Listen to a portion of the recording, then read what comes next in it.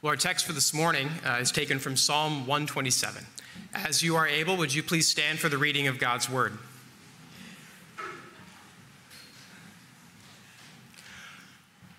A song of ascents of Solomon. Unless the Lord builds the house, those who build it labor in vain. Unless the Lord watches over the city, the watchman stays awake in vain. It is in vain that you rise up early and go late to rest, eating the bread of anxious toil, for he gives to his beloved sleep. Behold, children are a heritage from the Lord. The fruit of the womb is a reward. Like arrows in the hand of a warrior are the children of one's youth. Blessed is the man who fills his quiver with them. He shall not be put to shame when he speaks with his enemies in the gate. This is the word of the Lord. You may be seated. Do you ever find it strange or weird that God has to command us, his people, to rest?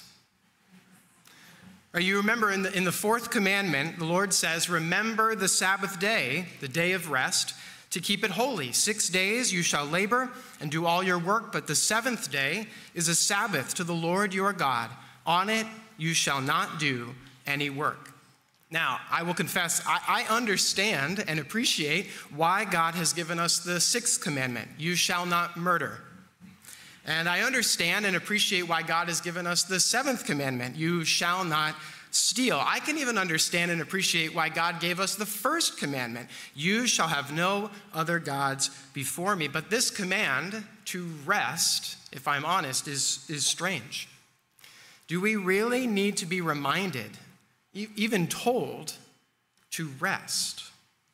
Amid the busyness of our lives, amid the exhaustion that we feel because of those 6 days of labor, don't you think that we would be looking for a break? Don't you think we would be longing for a day of rest? And yet, God still commands it. Remember the day of rest. What is perhaps even stranger than this command itself is that among the chief reasons that God gives to his people Israel in the Old Testament for their exile from the promised land is their refusal to rest. In Leviticus 26, as God is speaking prophetically to his people about the consequences of their sin in the future, he says, I will scatter you among the nations, and I will unsheath the sword after you. And your land shall be a desolation, and your cities shall be a waste. Then the land shall enjoy its Sabbaths, as long as it lies desolate. While you are in your enemy's land, then the land shall rest and enjoy its Sabbaths. Israel's refusal to rest in God brought about God's action to bring rest to his land by sending his rebellious people into exile for failing to rest. You see, God's command to rest is far deeper than telling us to take a break or telling us to go on vacation. Sabbath, as we read in Genesis 1, echoed in Exodus 20, is woven into the very fabric of creation by God himself. God tells us he created the world in 6 days and then rested on the seventh day, making it holy. And later in Deuteronomy 5, God tells us the Sabbath is also a great reminder to us, that it was given to us to remind Israel that God had rescued them from slavery to Egypt and slavery to Egypt's God. The Sabbath is how God weaves the gospel of our salvation into our schedules. It is how God invites us to participate in his rest, not just on Sundays, but in our entire lives. Jesus even says that the man was not made for the Sabbath. The Sabbath was made for man. Sabbath rest is a gift of God to us. And yet, as we look at Psalm 127, we often find ourselves very much like those in verse 2. Those who rise up early to work, those who go to bed late, those who eat the bread of anxious toil. We seem to always be enslaved by our schedules, driven by our ambition, and controlled by our worries. And yet it is to these people, to you and to me, those who are stressed out and those who are overscheduled, that Psalm 127 makes a startling claim. At the end of verse 2, it simply says, God gives to his beloved sleep, rest. But then there's that burning question, because we can acknowledge this with our heads, but we want to experience it in our lives. How do we enter into the rest that God has for us? And this is the question that Psalm 127 seeks to answer for us. Psalm 127 is written by King Solomon. It says it right there at the top, of Solomon. He was the king of Israel. He was the builder of God's temple.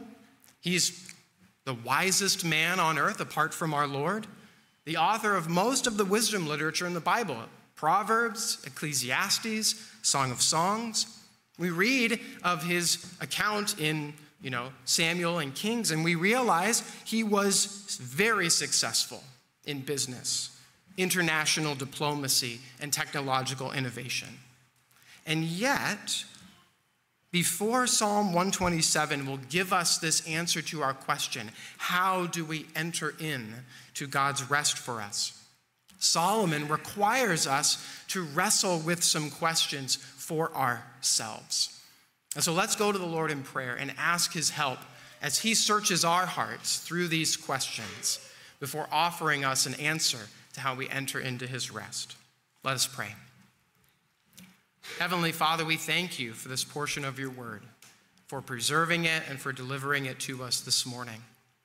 Father, we confess that we are anxious people, that we are ambitious people, that often we go our own way in our anxiety and in our ambition. We thank you for sending the Good Shepherd to bring us back, to restore us to you and a right relationship with you through his sacrifice. And we pray that by your Spirit, you would be illuminating our hearts to understand how we might enter into the rest that you have won for us through your Son, our Savior, the Lord Jesus Christ. And it's in his name that we pray. Amen. So the first question that Solomon, Psalm 127, wants you to wrestle with in your own life is this: why are you working so hard? I want you to take a minute and I want you to consider your schedule and your responsibilities, your career commitments, your family commitments, your church commitments, your neighborhood commitments. Parents, I want you to think about your children's schedules. I want you to think about their school commitments. I want you to think about their extracurricular activities. And then I want you to ask yourself honestly, why are you working so hard? Solomon asks this question in verses 1 and 2. He says in verse 2, you rise up early. Now we ask ourselves, why would someone set an alarm to rise up early before the sun is up? The answer is fairly obvious if we give it some thought. We do this because we believe that there are not enough hours in the day to accomplish what we have to get done. This sense of urgency drives us to wake up before the sun rises. Now, I remember as a kid, many Saturday mornings, because my dad was passionate about doing his own yard work. I remember many Saturday mornings, my dad coming in before the sun rose and saying to me, waking me up, hey, you're burning daylight. Now, there is a place and a time to instill a proper God-honoring work ethic in our lives and in the lives of our children. Psalm 127 is not talking about a proper work ethic. What Psalm 127 is drawing attention to is workaholics, those who are working tirelessly and endlessly without any sense of rest. Now, why would we work so hard? Psalm 127 tells us it's because we want to build. Do you see that in verse 1? It says, unless the Lord builds the house, those who build it labor in vain. In Proverbs 16, verse 27, Solomon says it this way: the appetite of laborers works for them. Their hunger drives them on. You and I both know that when selfish ambition takes root in our hearts, it will drive us. It will drive us so far that we will be willing to work ourselves to the bone. In our generation, I think perhaps the poster child for this kind of ambition, this drive to build, is the late Steve Jobs. You know him as the founder of Apple Incorporated. Now, Steve Jobs died in 2011 as a young man. And he gave a commencement speech prior to his death at Stanford University. And in this speech, which is celebrated by many people, this is what he said: "Nobody wants to die. Even people who want to go to heaven don't want to die to get there. And yet death is the destination we all share. No one has escaped it. And that is as it should be, because death is very likely the single best invention of life. It is life's change agent. It clears out the old to make way for the new. Right now, the new is you. But someday, not too long from now, you will gradually become the old and be cleared away. I'm sorry to be so dramatic, but it's quite true. And so have the courage to follow your heart and follow your intuition. They somehow already know what you truly want to become, and so everything else is secondary." And then he says these iconic words: "Stay hungry, stay foolish." This commencement speech on YouTube has over 12 million views and thousands upon thousands of likes. And yet, Psalm 127, Solomon would say to this: our ambition, our hunger to build, has it considered God's sovereignty? He says in verse 1, "Unless the Lord builds the house, those who build it labor in vain." The one who gives us his rest is the creator of all things. There's nothing outside of the scope of God's sovereignty. As the Westminster Shorter Catechism says, God's works of providence are his most holy, wise, and powerful preserving and governing of all his creatures and all their actions. Or to say it the way that Psalm 127 says, God is the builder. And unless God builds it, it will not matter. So what are you building? Are you building a family? Are you building a business, a neighborhood, a reputation, a career, a relationship? In all your building, in all your planning, have you considered God? Because if not, Solomon says that work, that drive, that ambition is in vain. These words, in vain, I find very interesting. You'll notice in verses 1 and 2, it's repeated 3 times. Those who build it labor in vain. The watchman stays awake in vain. It is in vain that you rise up early and go late to rest. In the Hebrew, this word literally means emptiness. I want you to think about it like a balloon, right? Our labor without the Lord may be very big and very impressive to some, but in a moment, once it is pricked by the Lord's judgment, it will be exposed. Will there be something there, or will it be exposed as nothing? Will all our work be deemed, this is a hard word to hear, worthless? There's no amount of ambition or drive that will change this spiritual fact unless the Lord builds the house. Those who labor in vain, which means the opposite is also true. If the Lord wills to do something, it will happen. There are countless stories and examples of this throughout Scripture. If God willed to save people, they were saved. If God willed to provide for people, they were provided for. When God willed that his gospel of his Son, Jesus Christ, would go throughout the whole world, we see this in Scripture, we've seen this throughout church history, nothing will stop it. Why are you working so much? Have you considered the Lord? Have you considered his sovereignty? Or are you resting and trusting in your own sense of sovereignty? Are you building with him or without him? Hold on to that. Solomon has a second question. Why are you worrying so much?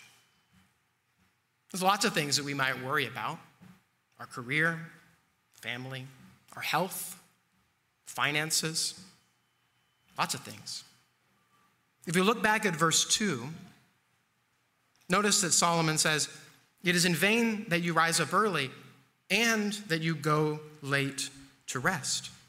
This idea of staying awake, it's actually tied to a person in verse 1, to the watchman. A watchman is someone who's responsible for staying awake and responsible for guarding the city against attack.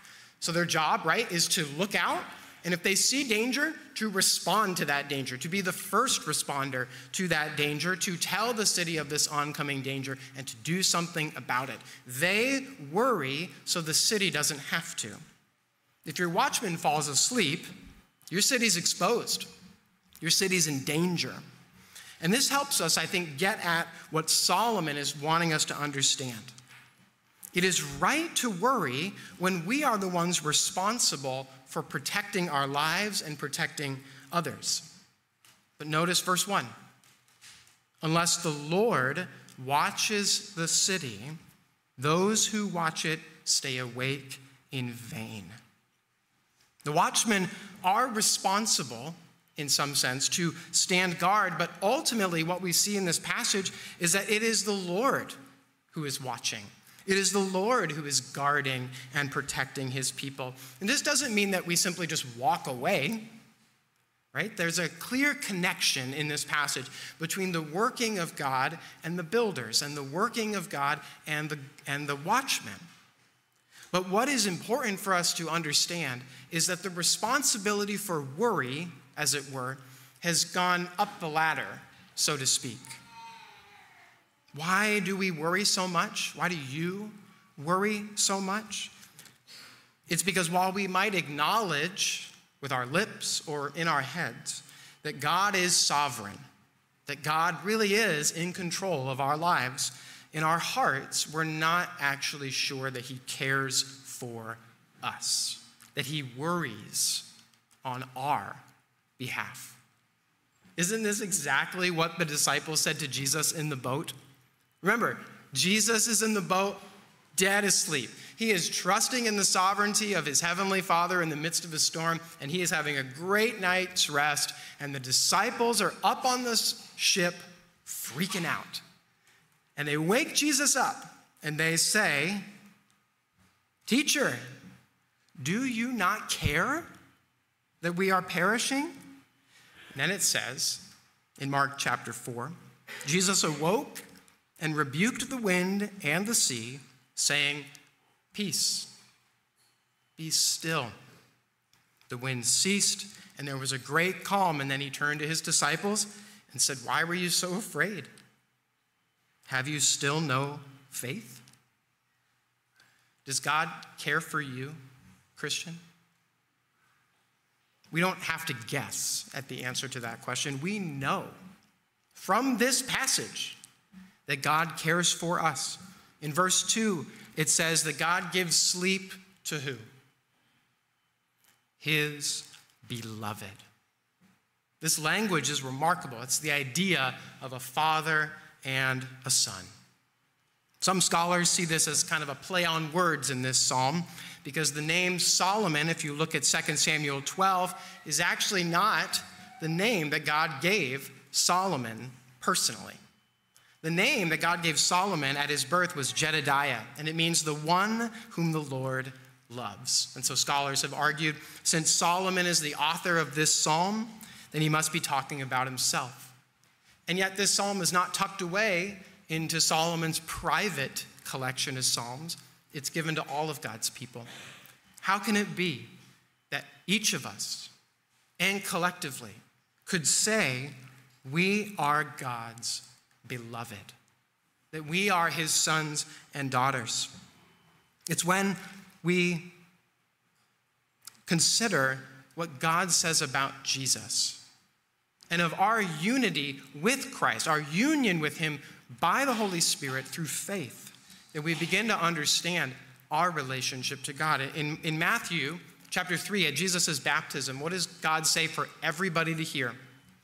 This is my beloved Son, in whom I delight. Through faith in Christ, we are united to him, not just so that our sins might be forgiven, though that is true.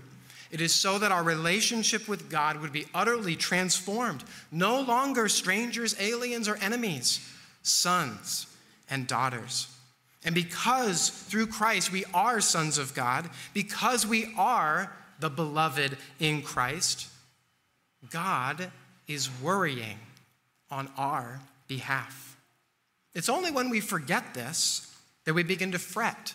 It's when we forget this that we stay up late, try to take responsibility for protecting our lives. But this is what the Apostle Peter says, telling us about our worry. Humble yourselves, therefore, under the mighty hand of God, so that at the proper time he may exalt you, casting all your anxieties on him, because he cares for you. 1 Peter chapter 5. Prayer is the channel by which we process stress. Maybe to think about it a different way, because we will all experience this either today or next week. Stress is what you feel in your body when God is calling you to pray to him. In the same way that when you feel hungry in your stomach, you know you got to go to the kitchen and get a snack. When you feel stress in your life, God is calling you, drawing you to prayer. It is in prayer that we humble ourselves under the mighty hand of God, and we acknowledge his sovereignty over our plans and over our ambitions, over our schedules. It's in prayer that we cast all of our anxiety on God. It is only when we do this that we will experience God's personal care for us. Why are you worrying so much? Have you considered God's love for you? So we've wrestled through the two questions. Now Solomon thinks we are prepared to hear clearly how we can enter into the rest that God has for us. And he says it in verses 3 through 5. We enter into God's rest for us by receiving the gift of his Son. I'm going to read verses 3 through 5 again. Behold, children are a heritage from the Lord, the fruit of the womb a reward. Like arrows in the hand of a warrior are the children of one's youth. Blessed is the man who fills his quiver with them. He shall not be put to shame when he speaks with his enemies in the gate. Now, I'm sure after I just read those verses, you might feel a little confused, right? Because isn't this passage about having a lot of babies? I mean, this is a Father's Day sermon, isn't it? Now, I would agree, this passage is celebrating and speaking very positively about the blessings of a large family.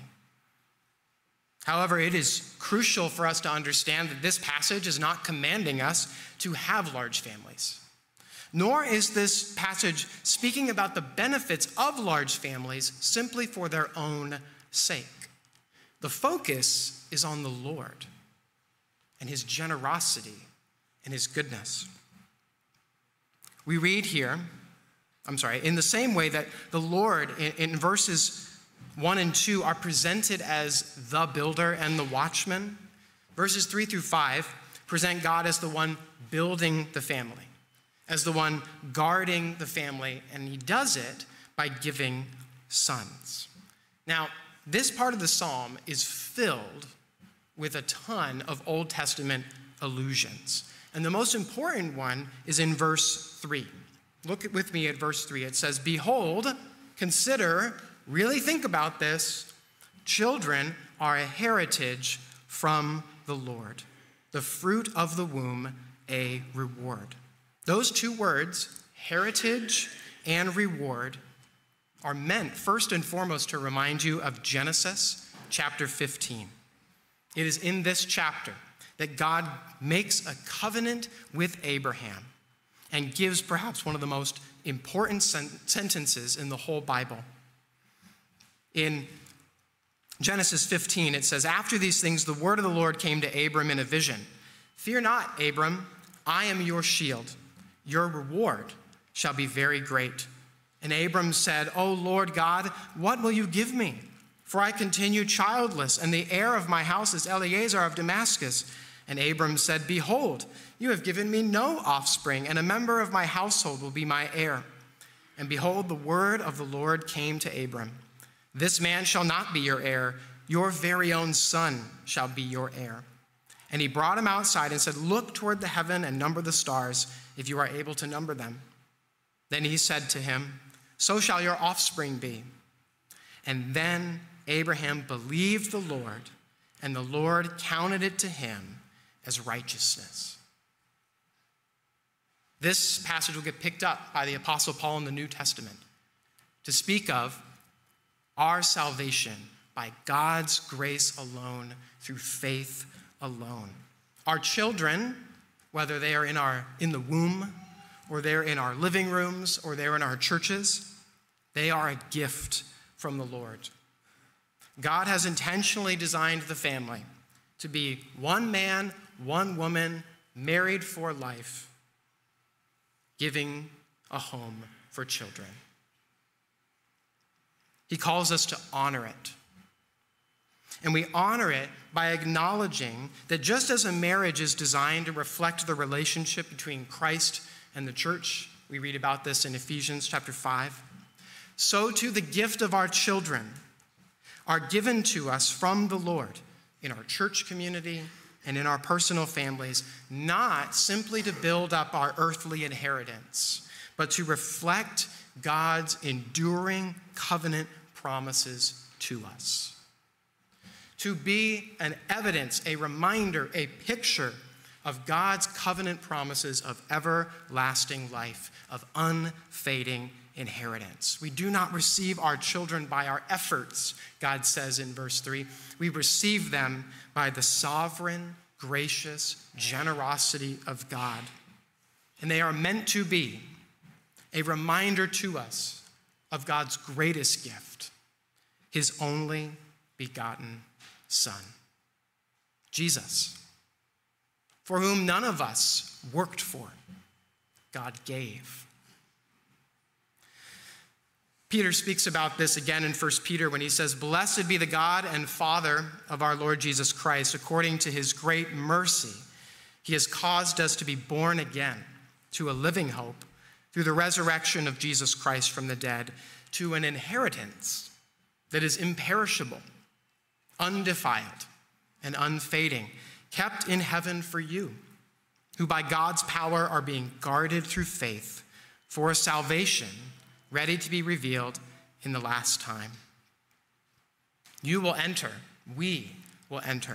into God's rest on Sundays and throughout the week by regularly receiving anew the gift of his Son, by trusting in him with our lives, and not in our activity, and not in our ambitions.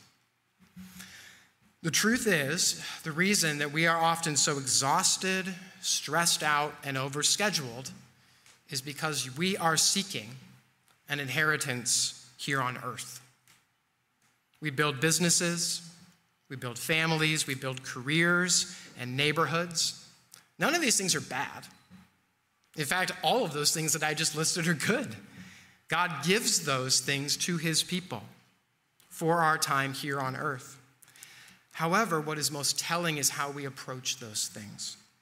Because often the way that we approach our businesses, our families, our finances, our health, our careers, and our children and our neighborhoods shows that we're very much interested in an inheritance that is perishable. We're very much interested in eating the bread of anxious toil. What a phrase. What's the result of that? Vanity. What's the result of vanity? Nothing. Worthlessness. Instead, God calls his people out of the exhausted kingdom of this world and into the kingdom of his Son, which is marked by rest. So how do we enter into the rest that God has for us? We trust in his sovereignty. We trust that his will alone in our lives will be what endures. And so we humble ourselves and all of our plans under his mighty hand. And we trust in his love. We trust that in Christ, he truly does care for us and he truly does worry for us. So we can gladly unburden ourselves. We can go to bed and rest in him because we've casted all our anxieties upon him. Most importantly, we enter into this rest each and every day, not by continuing to go and eat the bread of anxious toil, but by turning to Jesus, to the Son whom God has provided, the Son who said in John chapter 6, I am the bread of life. Whoever comes to me shall not hunger, and whoever believes in me shall never thirst. Church, trust in Jesus. Know that it is in him alone that your eternal inheritance rests safe and secure. Go to work tomorrow. For some of you, it's a holiday. Go to work on Tuesday and look to the Lord to sustain you and rest in him, knowing that he is the one that is building you up. He is the one that is guarding you. Rest easy. Let's pray. Our Heavenly Father, what a joy it is to call you that through Jesus Christ. We thank you for providing us manna from heaven, as it were. A word today that could feed our souls. A word that reminds us of the bread of life, you, Lord Jesus. Help us to submit to your sovereignty, to trust you. Help us to cast all of our anxieties upon you so that we may experience the peace and the rest that you have for us. You have already given us your Son. How much more will you give us all things? In Jesus' name we pray. Amen.